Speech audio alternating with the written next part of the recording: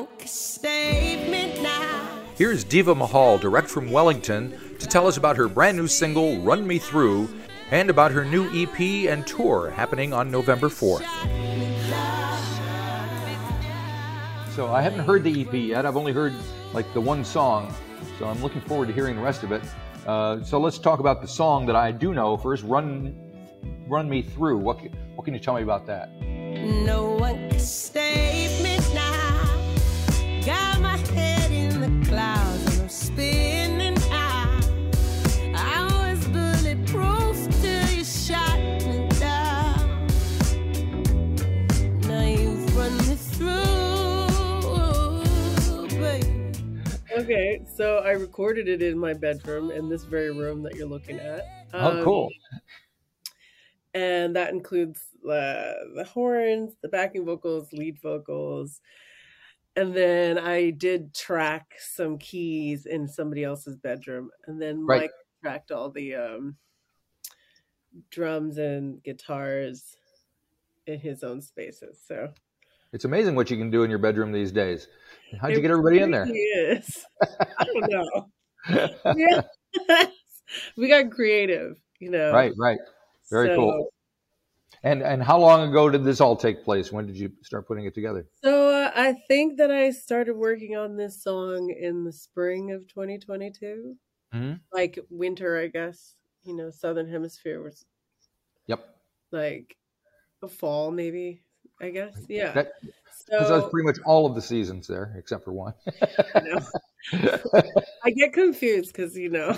Me too. Being in both North and South America, I'm like, I just came back from the States. I was in Nashville for the Americana Fest. So I'm still kind of in the northern hemisphere. Did you see Tammy? I did. Yes. She was the final act on the final night, and she was awesome, of course. So yeah. And I think your dad was part of it as well, but I didn't get to see him. So yeah. So yeah, there was like 300 different artists performing. So it was tough to catch them all. Yeah, those festivals are kind of hard to get everybody. You know? But it was fun. So there you go. Have you been to Nashville? Yeah. Yep. Yeah. That was my first time. So I was I was in Nashville. I found it I think the scenery is really beautiful, but I didn't really feel super connected to the city myself. Right. But you know, like the first time I really went there, I was really just rehearsing for a tour, so I didn't really see much. Right. And then the second time I was there, I kind of like went down to the Strip, and I was like, ooh. The Strip anywhere is like never where. Right. Yeah, it's pretty wild. I mean, yeah, but we did have fun. So there you go. So That's cool. So you didn't tell me anything about the song itself. Run me through. What? My powers of evasion. No, I'm just nice kidding. one. So yeah, no, the song, you know, I basically got like Michael Howell had put together like a rough sketch. It was kind of like a linear, just like vibe that he had put together. And I was like, ooh, Chris, what if we basically Frankensteined his like one track and cut it up, and we were like, and I was like, this is going to be the hook. This is going to be the verse. So we like rearranged the entire thing and then added a bunch of elements to it. So we added, I enlisted Louisa Williamson to arrange the horns for it. I did all the vocal arranging. Right. I spent a lot of time like building and arranging the backing vocals because I wanted it to be very conversational. So, and also I just love backing vocals so much. I think they're like, especially when you're thinking about being inspired by classic music, like all of those classic 1940s to like all the way to through the 2000s, like all the great R&B tracks have killer backing vocal arrangements. Sure. So that was really prominent and important for me, and it just kind of sat down, and the lyrics really came out naturally. Also, it doesn't hurt that it was like based on real experience. Okay. So, you know, the subject matter is like, it was pretty present, I guess. Right. So it was easy to write. You know, I write from experience a lot. Right. All right. You know, Now you mentioned Chris, and that's Chris Withy. Is that how you pronounce it? really. Withy. And Michael Howell is the other gentleman who you work with. So how did the three of you work together? Why do you work together? Who does what? So we worked together really because Chris knew Mikey, and he was like, "Oh, I've been working and like hanging out, talking with this guy, Mikey. He's a good friend of mine. What do you think of this track that he sent me?" And that's how that came about. And then Chris and I met at a show in Wellington. He was playing with this guy, Jack Page. And so I was down there at Moon, and he introduced himself to me. And I was like, cool. And then we didn't really see each other for ages after that. And then he was working with something with my sister. And I was like, oh, sweet. I should like hit him up and see if he's down to like do something. And so then he started coming up to my home studio. And we would just sit and be like, okay, well, let's try to make something. Okay. No like future. We didn't really have any like plans for the future. We were just like, can we make something together? Yep. And we did. It just turns out that we work really well. He's a great engineer. Like my production expertise is more in studio recording. So I had started like with Logic, and I was like working on building beats, and I have my little like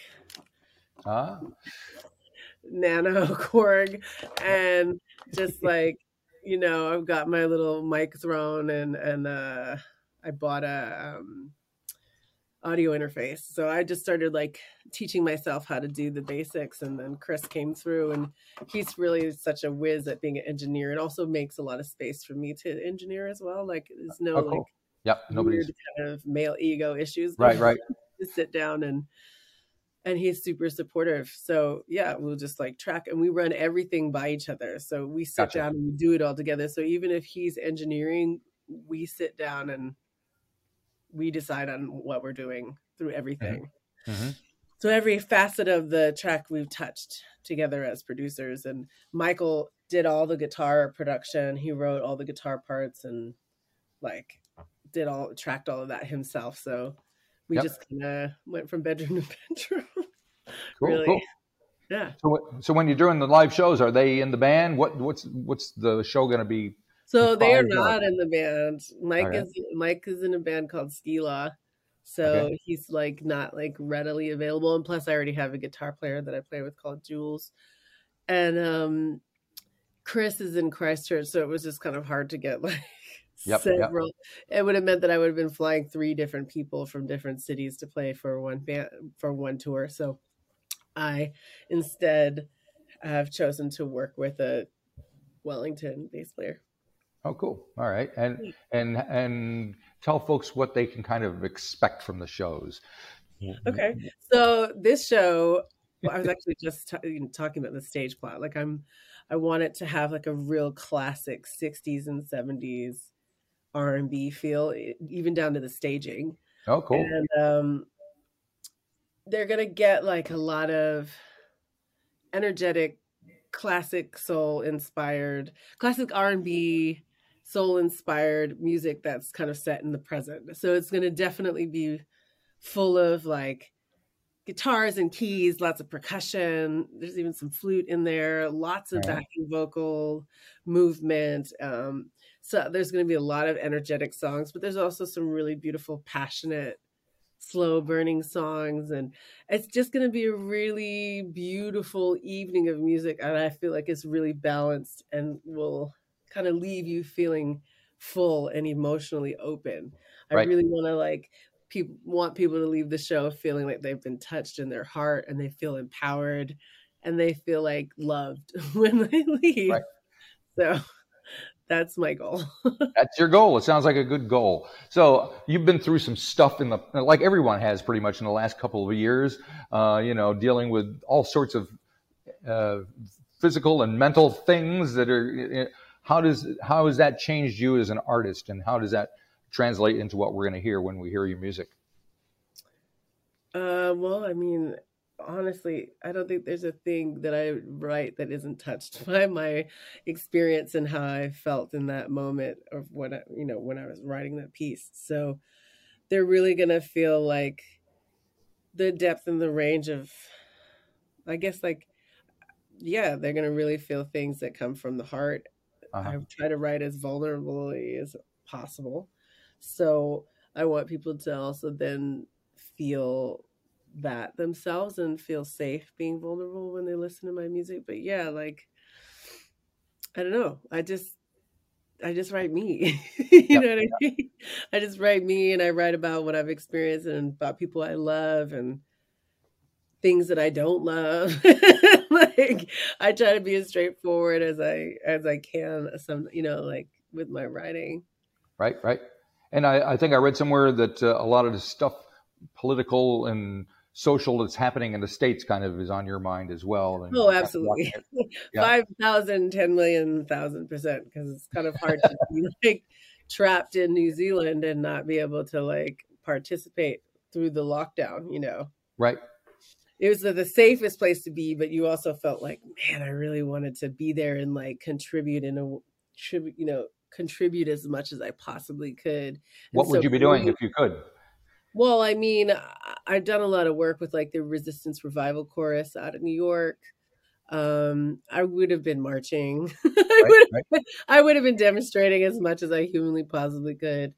And so, it's a different kind of trauma, like being here when you're constantly reading every single headline. Yes. That's like, you feel under attack, but it's like cerebral. So it's a kind of fear that you can't quell because your brain doesn't know where to focus for Hmm. energy to feel safe. So there's a lot of that.